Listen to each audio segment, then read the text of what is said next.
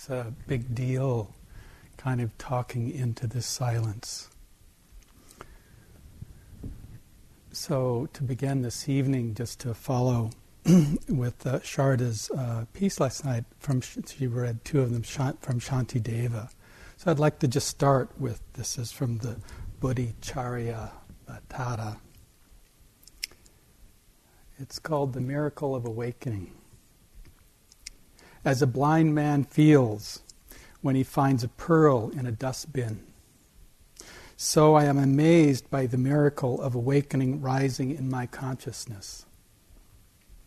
It is the nectar of immortality that delivers us from death. It is the nectar of immortality that delivers us, the treasure that lifts us above poverty into the wealth of giving of life. The tree that gives shade to us when we roam about scorched by life. The bridge that takes us across the stormy river of life. The cool moon of compassion that calms our minds when it is agitated. And the sun that dispels darkness. The butter made from milk of kindness, by churning it with the Dharma. It is a feast of joy to which all are invited.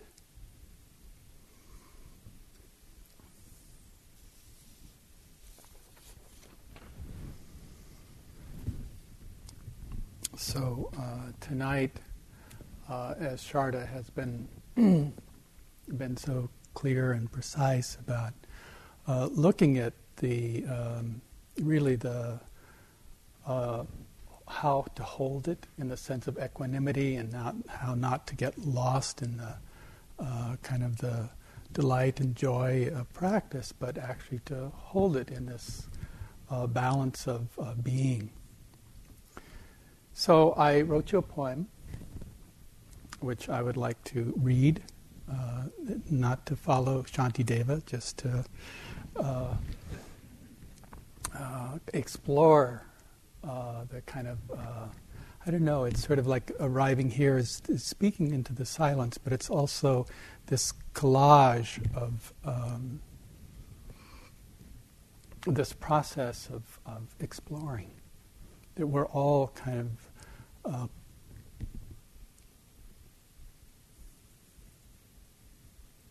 we're listening.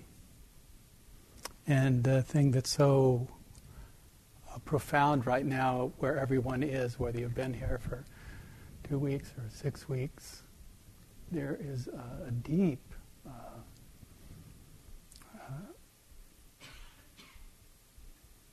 that stopping that's happened. The waters have calmed, and it's very apparent in all ways. So we had a beautiful kind of introspection of the rain yesterday, and then we had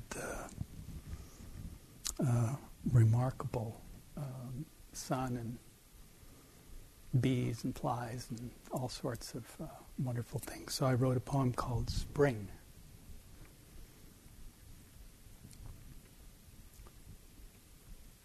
While I was writing this, I have a back window there that sits by the creek back there.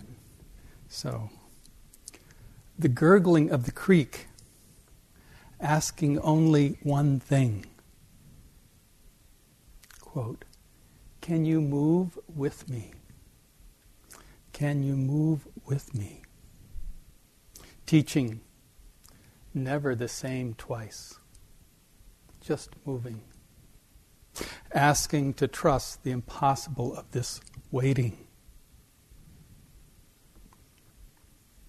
How to breathe this aloneness, poised on the ledge of spring. Everything's waiting. Bees, flies, you, me. Trembling from the earth's power of renewal. You came to this place knowing only faith could carry you across the threshold. some fierce love so deeply buried, some moments so long forgotten, rising out of some clear mind, heart.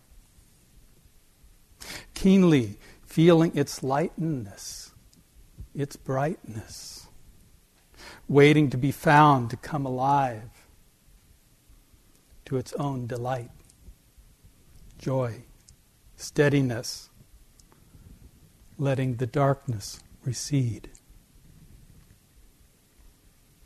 This great posture, unmoved by the small discomforts,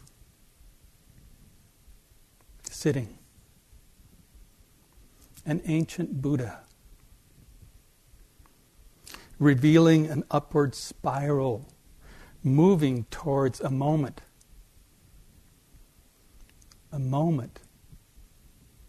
of disappearing,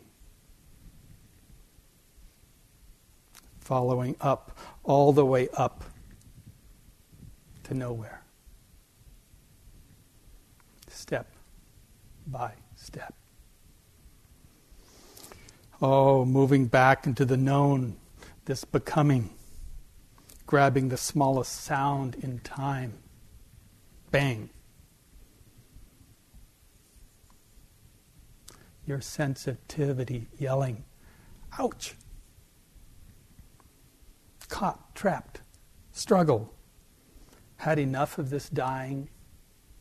Please, please, let go.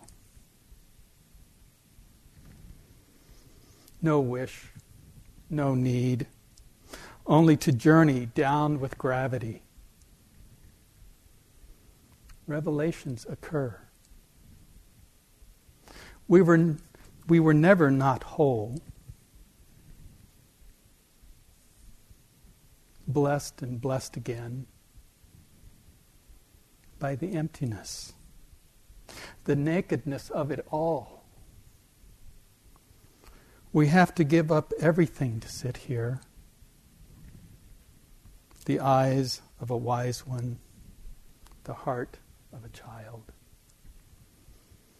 We have to give up everything to sit here. The eyes of the wise one and the heart of the child.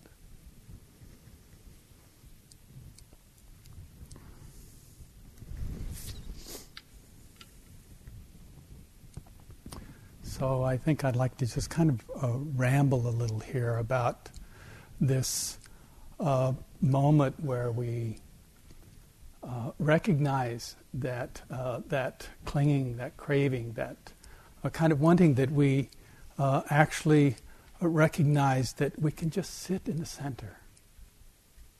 Not move towards or away from, but to just sit in the center. It's our practice here. This knowing, this wakefulness, this presence, this capacity to know that the moving towards or away from is not it. And so we sit in some center, some unknown.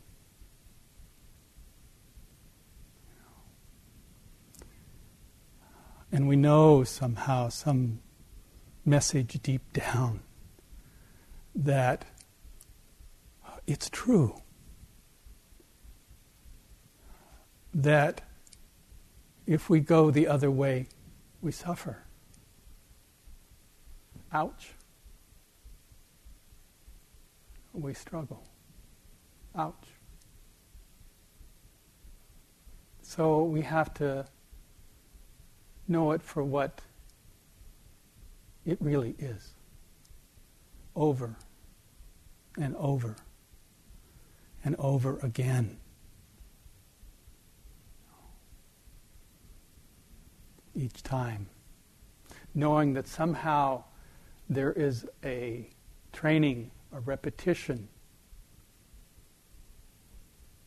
that allows that first recognition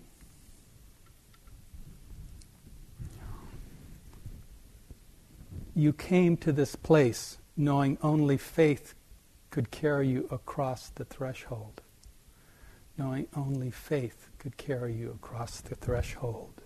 Some fierce love so deeply buried, some moments so long forgotten, rising out of some clear mind, heart. So we understand that when we've turned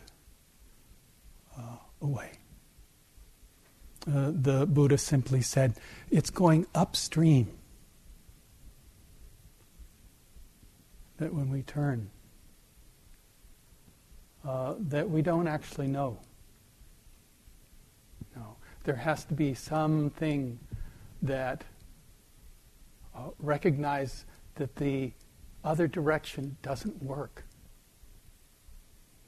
And some reason we have to go over this again and again and realize it doesn't work. So you stop. You don't know. You can't know.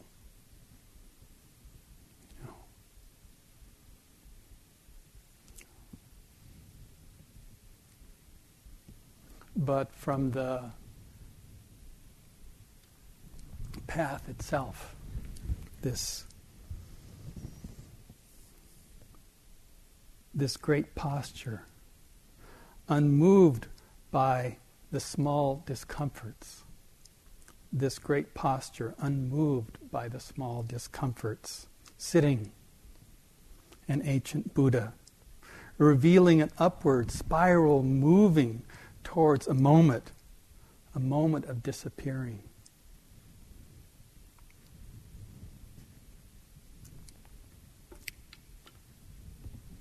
So, you said, you don't know. At first, there is the recognition.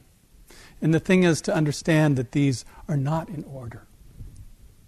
You can jump anywhere around in this. It is not a linear process and somewhat spiral, but at the same time, there is the awareness and the vision of the way things are that can be known immediately. And at the same time, there is a building that happens. And that building happens in those moments where we know we have to let go. We know there's, no ground. And we have to, in a sense, sometimes trust where we're going. That this somehow, there's an inner compass. That in that stopping and listening,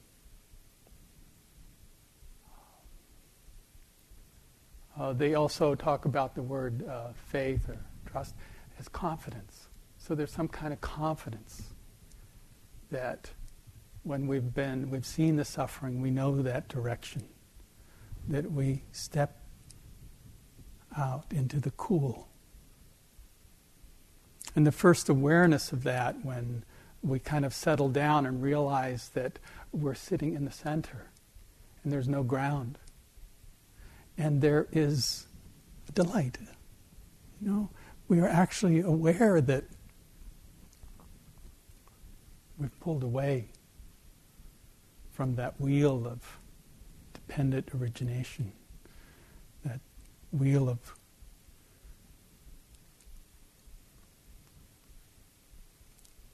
codependent arising.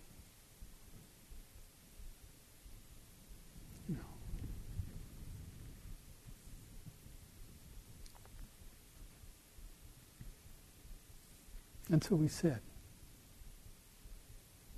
We sit and the heart-mind. And I really think it's helpful to that the word that was first translated by the Oxford back in the 1860s they translated the word citta, which is was translated as mind. And over these some years, we realized that we can't separate that piece out. So it's a mind-heart that is something about holding the whole. You can't separate out the mind or the body. You can't separate out the heart. It has to kind of hold all this.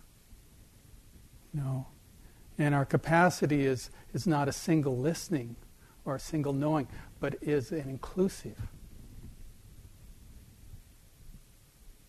listening and knowing. And so there's delight when we know we've gone the other way. And so it's in a sense, a kind of confirmation that this is going.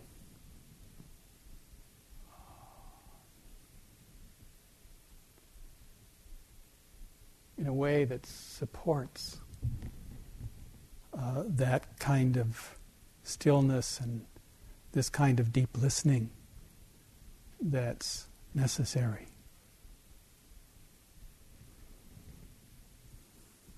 And it builds. It builds. Last night, Sharda was using the word rapture. That there's actually the capacity for our physical experience to know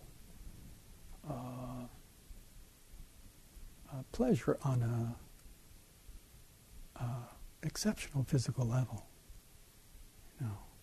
I think you know what I'm talking about here. And there's many degrees of that, and it's necessary to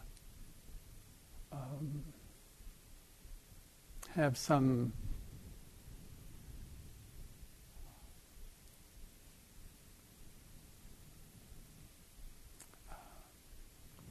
Sharda also spoke of equanimity.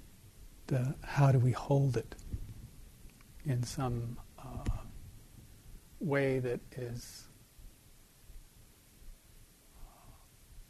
intelligent and supports us in our capacity to keep moving,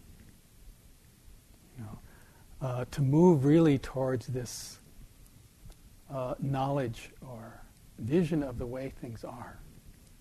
Because ultimately, whether it's where in the kind of spiral list here, this next piece is basically tranquility, which I'll speak a little bit about. But the tranquility then goes from there to a happiness and concentration and the knowledge of way things are. And then there is, as we see clearly how things arise and pass away, then we're not being fooled, to the subtlety of how we manufacture ourselves in all this. And so there is disenchantment. And then there is a deep surrender. They use the word dispassion. I personally like the word of surrender, of deep surrender. And that deep surrender then, vimiti, it's could be just cessation, the ending, the cool. And then there has to be the knowing of it. We have to actually know that it's occurred on some level. And that's kind of the links themselves.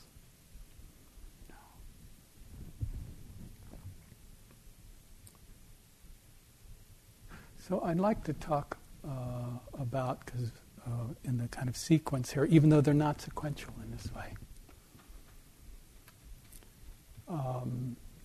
is the tranquility aspect. which first of all is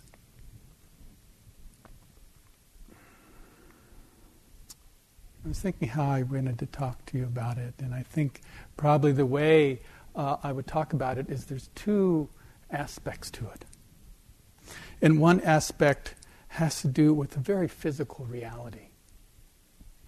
And in the aggregates of really what exists from a kind of Buddhist point of view is first there is form or body. So there has to be this actually applying or eliciting this steadiness that translates as this tranquility. There's also tranquility of mind, which really has to do with the aggregate of the six senses and perception and mental formations and consciousness. That's actually knowing that.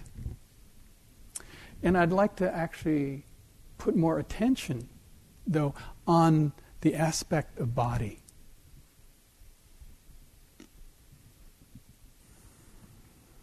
It's something that seems as our knowledge of how this practice works, that even the most of the transpersonal beings spoke of the power of embodiment.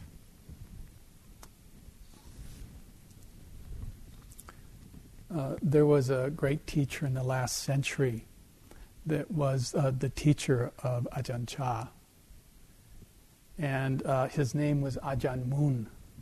And the thing I loved about Ajahn Mun was that he was a monk yogi,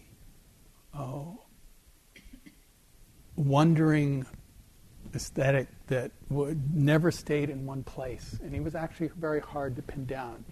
He lived in the jungle. They say, he, talked with tigers and was actually a mystical being. And it was in the time when, not that many years ago, where the teak forests and the canopies and one of the things in the canopy in northern Thailand all the way down is how noisy it is with the cicadas and birds and life just teems in some way. And he would move all the time. And they say that Ajahn Chah actually met him and only stayed 3 days with him.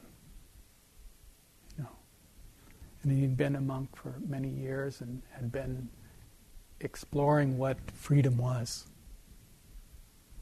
But the story is that his description was that if you took a jar of water and oil, and he said it was shaken up, and I was looking from the water to the oil, from the relative to the absolute.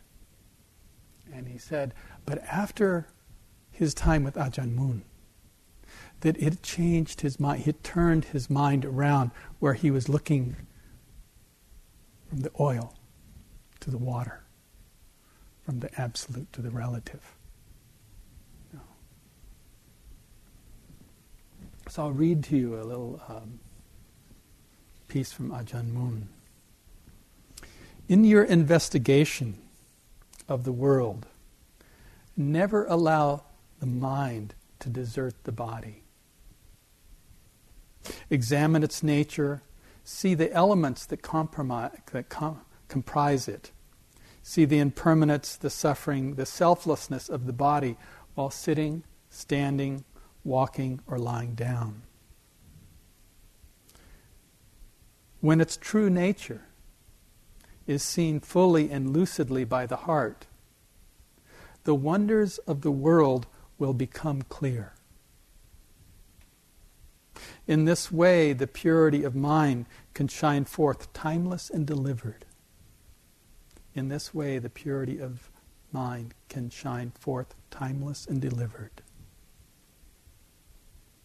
Never allow the mind to desert the body. So I think of this when I think of this practice of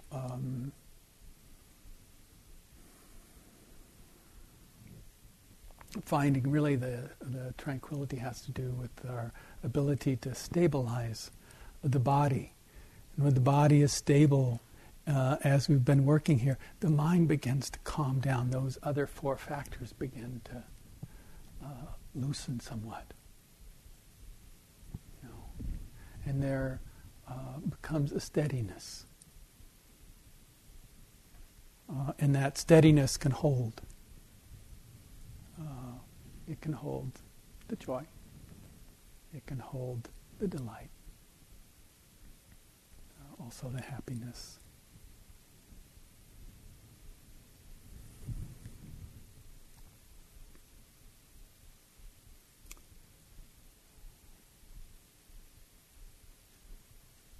About 3.5 years ago, I was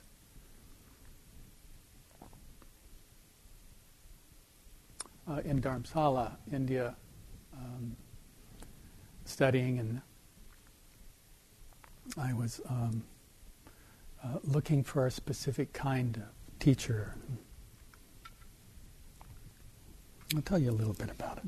One of the ways to do that is to read this W.S. Merwin. It's called Finding a Teacher. In the woods, I came on an old friend fishing, and I asked him a question, and he said, "Wait." Fish were rising in the deep stream, but his line was not stirring, but I waited. It was a question about the sun,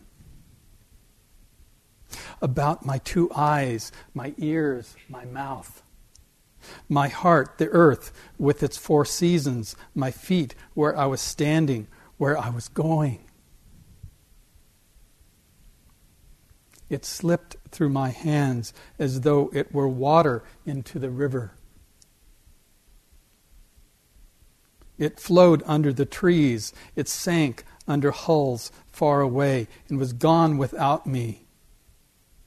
Then where I stood, night fell. I no longer knew what to ask. I could tell that his line had no hook. I understood that I was to stay and eat with him.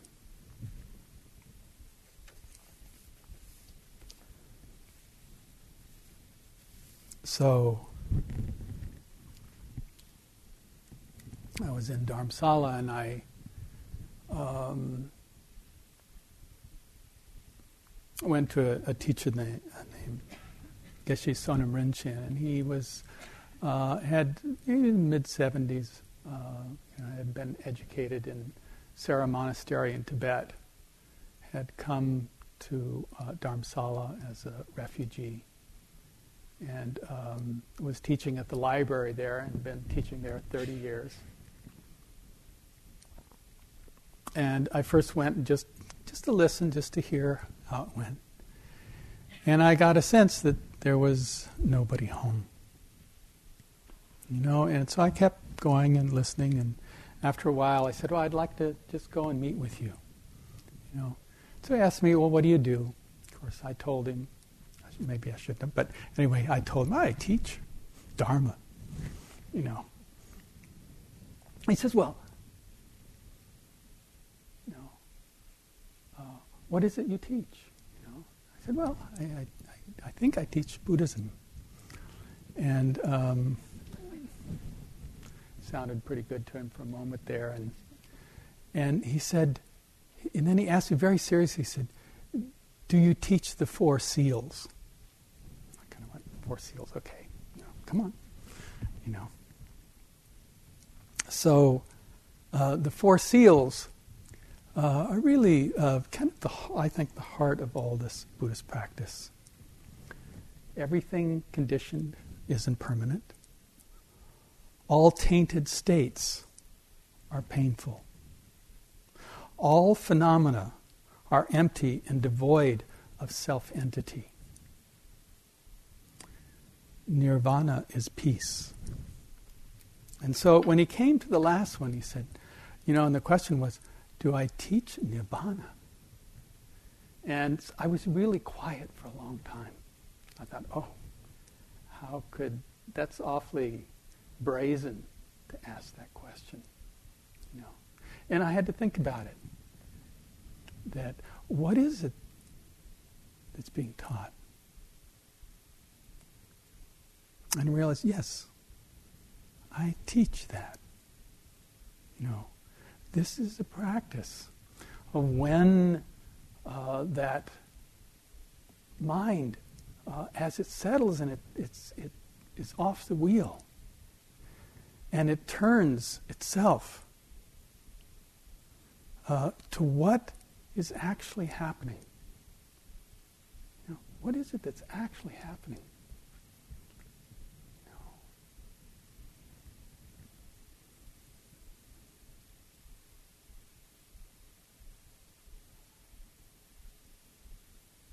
There has to be this deep listening that begins to tell you something. And this is so fundamental to our capacity to do this. We have those obscurations, or sometimes called the cankers, or the hindrances, or all the things that are put up to deflect us from getting what's going on.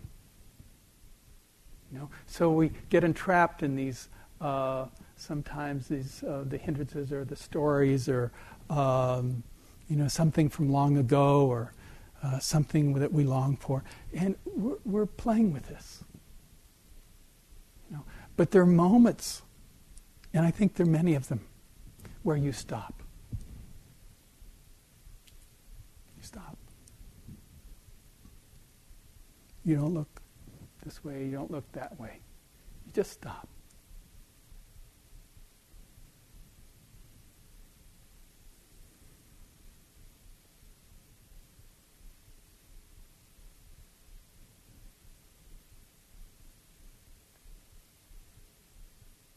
What's there when you stop? Is something from out here? Is something you don't have? Or is it actually something that's always been here?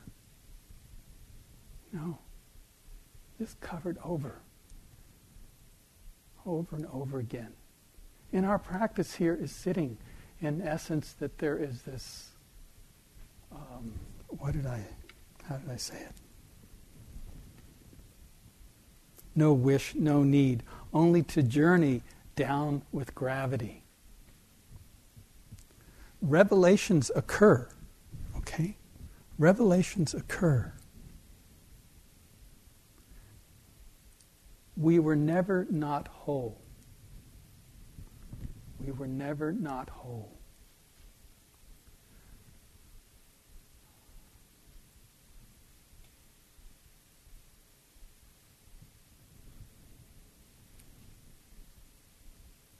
So this is not something that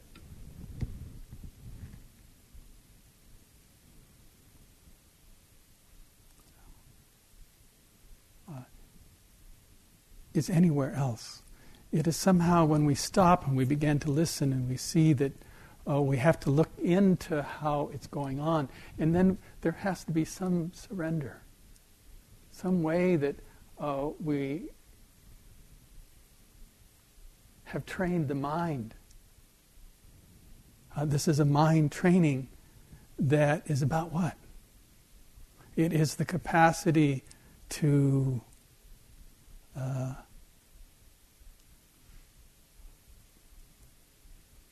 maybe it's just let be. I don't think we can let go.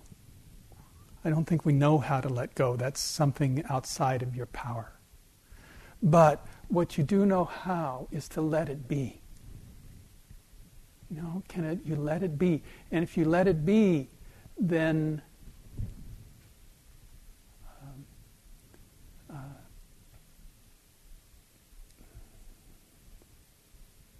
when we're not struggling with anything, then there's this goodness there. And sometimes there's a text I've studied in the kind of Tibetan system called the Tathagata Garbha. It is a text based on the fact that you are the Buddha. There's no other Buddha. And when you're whole, you've trained your mind not to run off, but to actually stay, to rest in what's here. And by resting with what's here, then there is a kind of relaxing surrender that then begins to allow that wholeness, this mind connected to this body,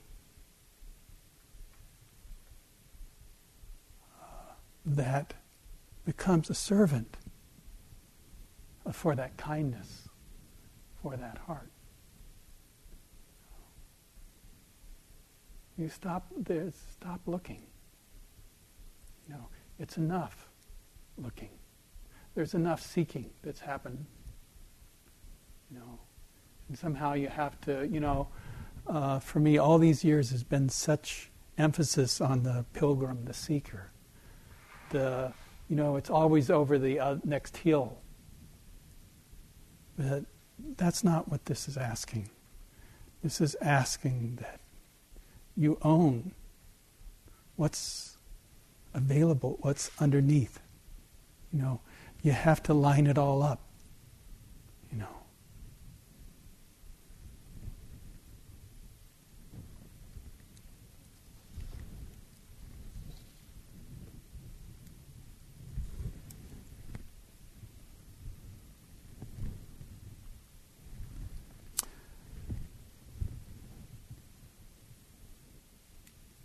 Later that year, I went up to Ladakh, which is, I have a love for the high Tibetan plateau, up 12,000 feet or higher. And I went up there to a cave to sit,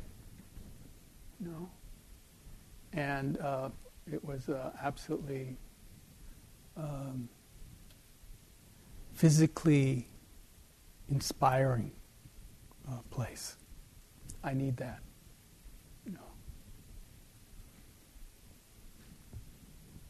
And I sat, and one of the practices for a little over a month was working with these factors, which probably we will expand on. But I just want to sort of lay a little piece of it out because it's been so helpful for me in how that to create this balance that then can release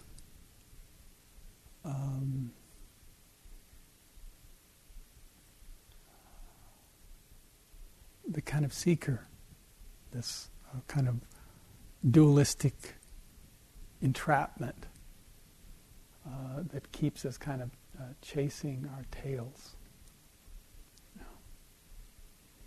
It works like this. It's kind of like and this is the way my mind works, is it's kind of a seesaw, like a little kid seesaw. And you have a kind of center triangle and a piece of wood on it. And that piece of wood, the whole practice itself is trying to keep it balanced. And they say that if you can get it to absolutely a place where there's no movement at all, where it's totally still, then what we know as the mind breaks. And they talk about it as actually the 37 factors. But I couldn't do all that. So we'll keep it real simple at 7 factors, But first, just this piece of that was talked about last night in the sense of the, I don't know the word, mind full of the present. And I'm not even sure if we can be mind full of the present. I guess I can do this. It's kind of fun. In one moment, 1 second, they say, 11 million things are going on in the sense doors. 11 million. Now, I don't know where all this comes from, but it sounds good. It's a bunch. Are hitting the sense doors. Only 2,000 can be registered. Okay? So you can only pick up 2,000 of those. 11 million. Or a bunch and not so much. However you want to do the math here. But in doing that, it actually is a big question. Because as this input's coming in and we quiet down and we think, well, maybe I can be present. Well, I don't know if that's possible because it's sort of like you're always behind the 8 ball. It's already happened. You can't really be here. How's that possible? It's sort of like a wake of a boat, and our job is to get as close to the boat as possible, right? But they use the word mindfulness as actually memory. So you're remembering what happened, not what's happening. This is a big deal because it really is talking about, how much control do you actually have? And maybe this is a lot more about faith and surrender than any great manipulations we do. Okay? So relax. We did all this to get here, you're doing all this to stay here, but now,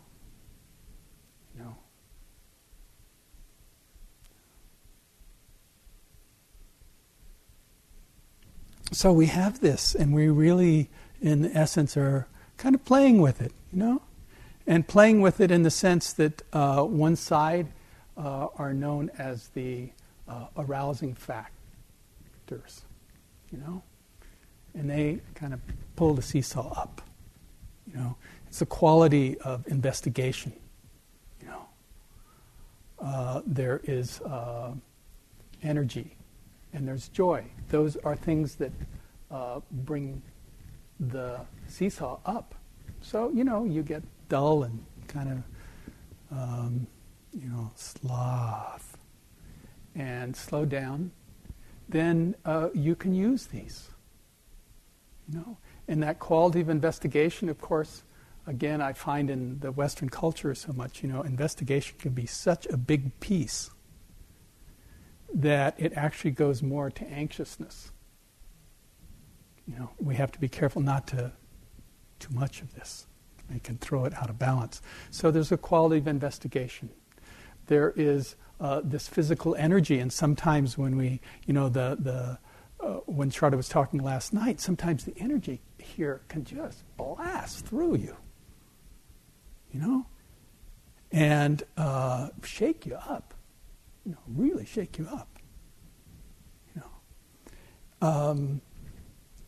It's just causes and conditions, And at the same time, there's joy, which I think sometimes is not emphasized enough, where we have a pleasant moment. And can we just hang out? The pleasantness is cause and condition. It's only going to be there for not too long, 5-6 moments, and changes to something else, and then to something else, and to something else, and to something else. So there's this quality, though, of being able to use it, when you need it. Again, too much joy, and we kind of miss they say those three characteristics of you kind of don't see the impermanence or the suffering, or you're not aware of it, or the selflessness of it. You know. So we have this, and this will take it up, and then the other side. And I'd like to speak of them when I talk about them. I really see that investigative part that is really about the mind, you know, and that energy has to do with the body, and the body.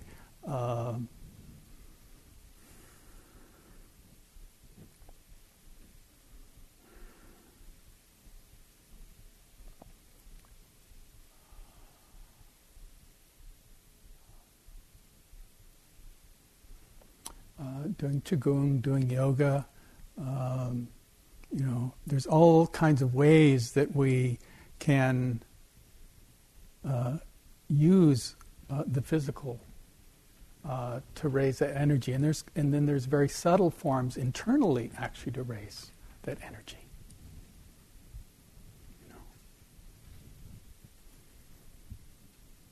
So these are one side, and the other side is very simple.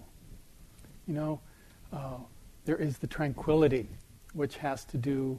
I didn't finish this. There is the investigative qualities, which are mind. There's the energy, which body, and joy, which is the heart. So we have sort of mind, body, and heart that we can work with to look at what's happening. The same way on the other side, we have the capacity, first for tranquility. Tranquility is, I said there's a mind piece to it, but the primal piece here, from what I understand of the practice, is very much what Ajahn Mun is talking about, that we have to stay connected. You know, it has, in essence, a kind of intelligence, that when the mind connects with it, then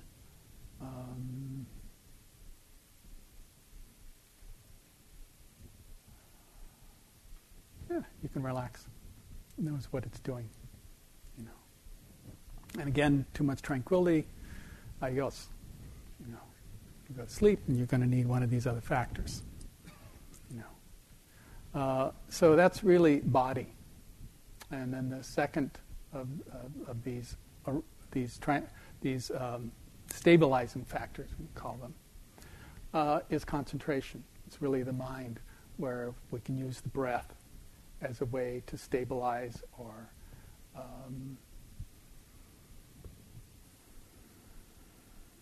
metta phrases.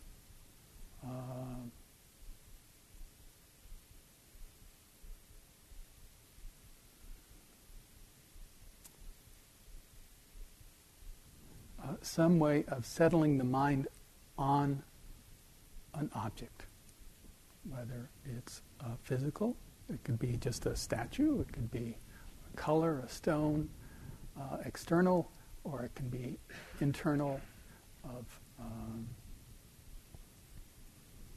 the breath, the body, the mind moving through the body,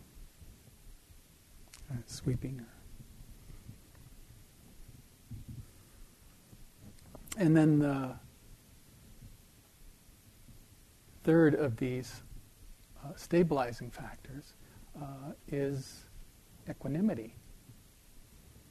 And equanimity, there are many ways of kind of talking about it, because it just has a way of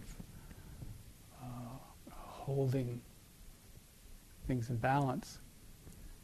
But from the view of tranquility is the body, concentration is the mind, equanimity is one of the four pillars of the Brahma Viharas, of the metta practice. And it is something of the heart, actually. It's the stable heart that can hold more. Period. Just more.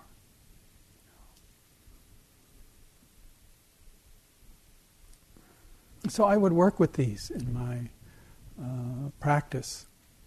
Just trying to, several times a day, just look at where am I? What's going on inside? Is there something that I need to bring myself into balance? Something you do for yourself. This kind of quality of investigation and kind of knowing what is needed.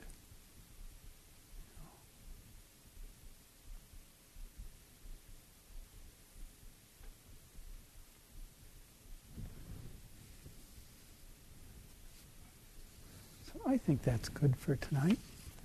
You can juggle a little of that or not at all. Spring. The gurgling of the creek.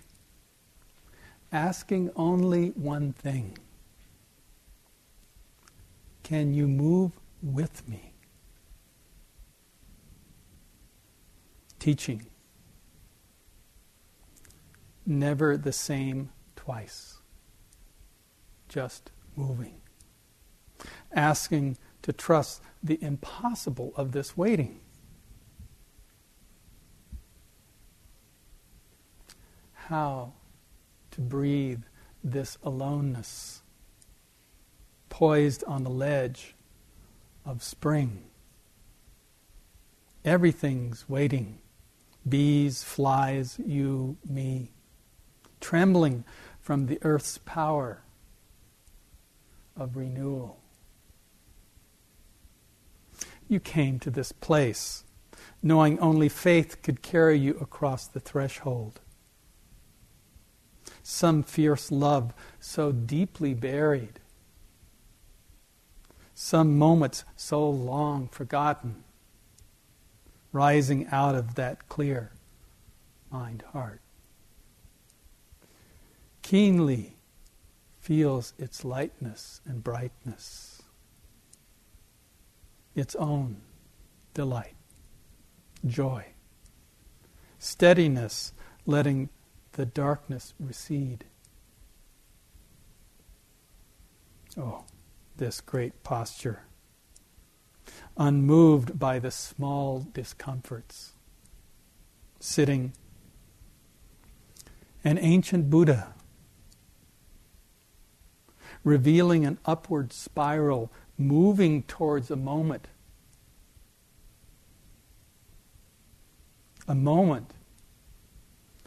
of disappearing, following up all the way to nowhere, step by step. Oh, moving back into the known, this becoming, grabbing the smallest sound in time, bang. Your sensitivity yelling, ouch! Caught, trapped, struggle. Had enough of this dying? Please, please, let go.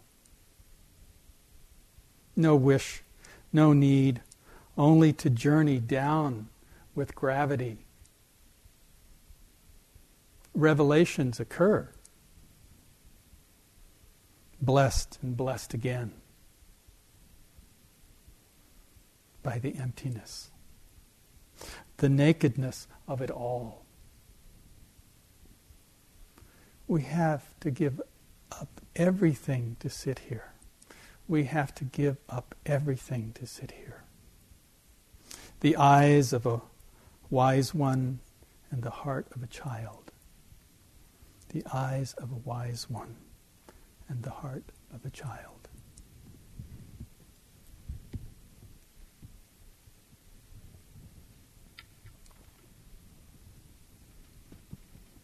So let's just sit for a moment.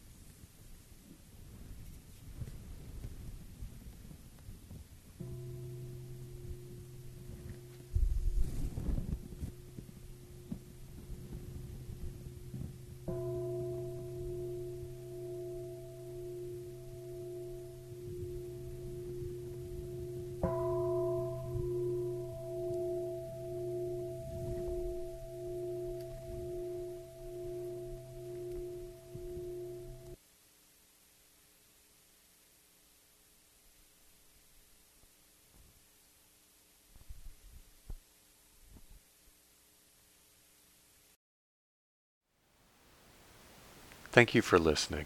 To learn how you can support the teachers and Dharma Seed, please visit dharmaseed.org/donate.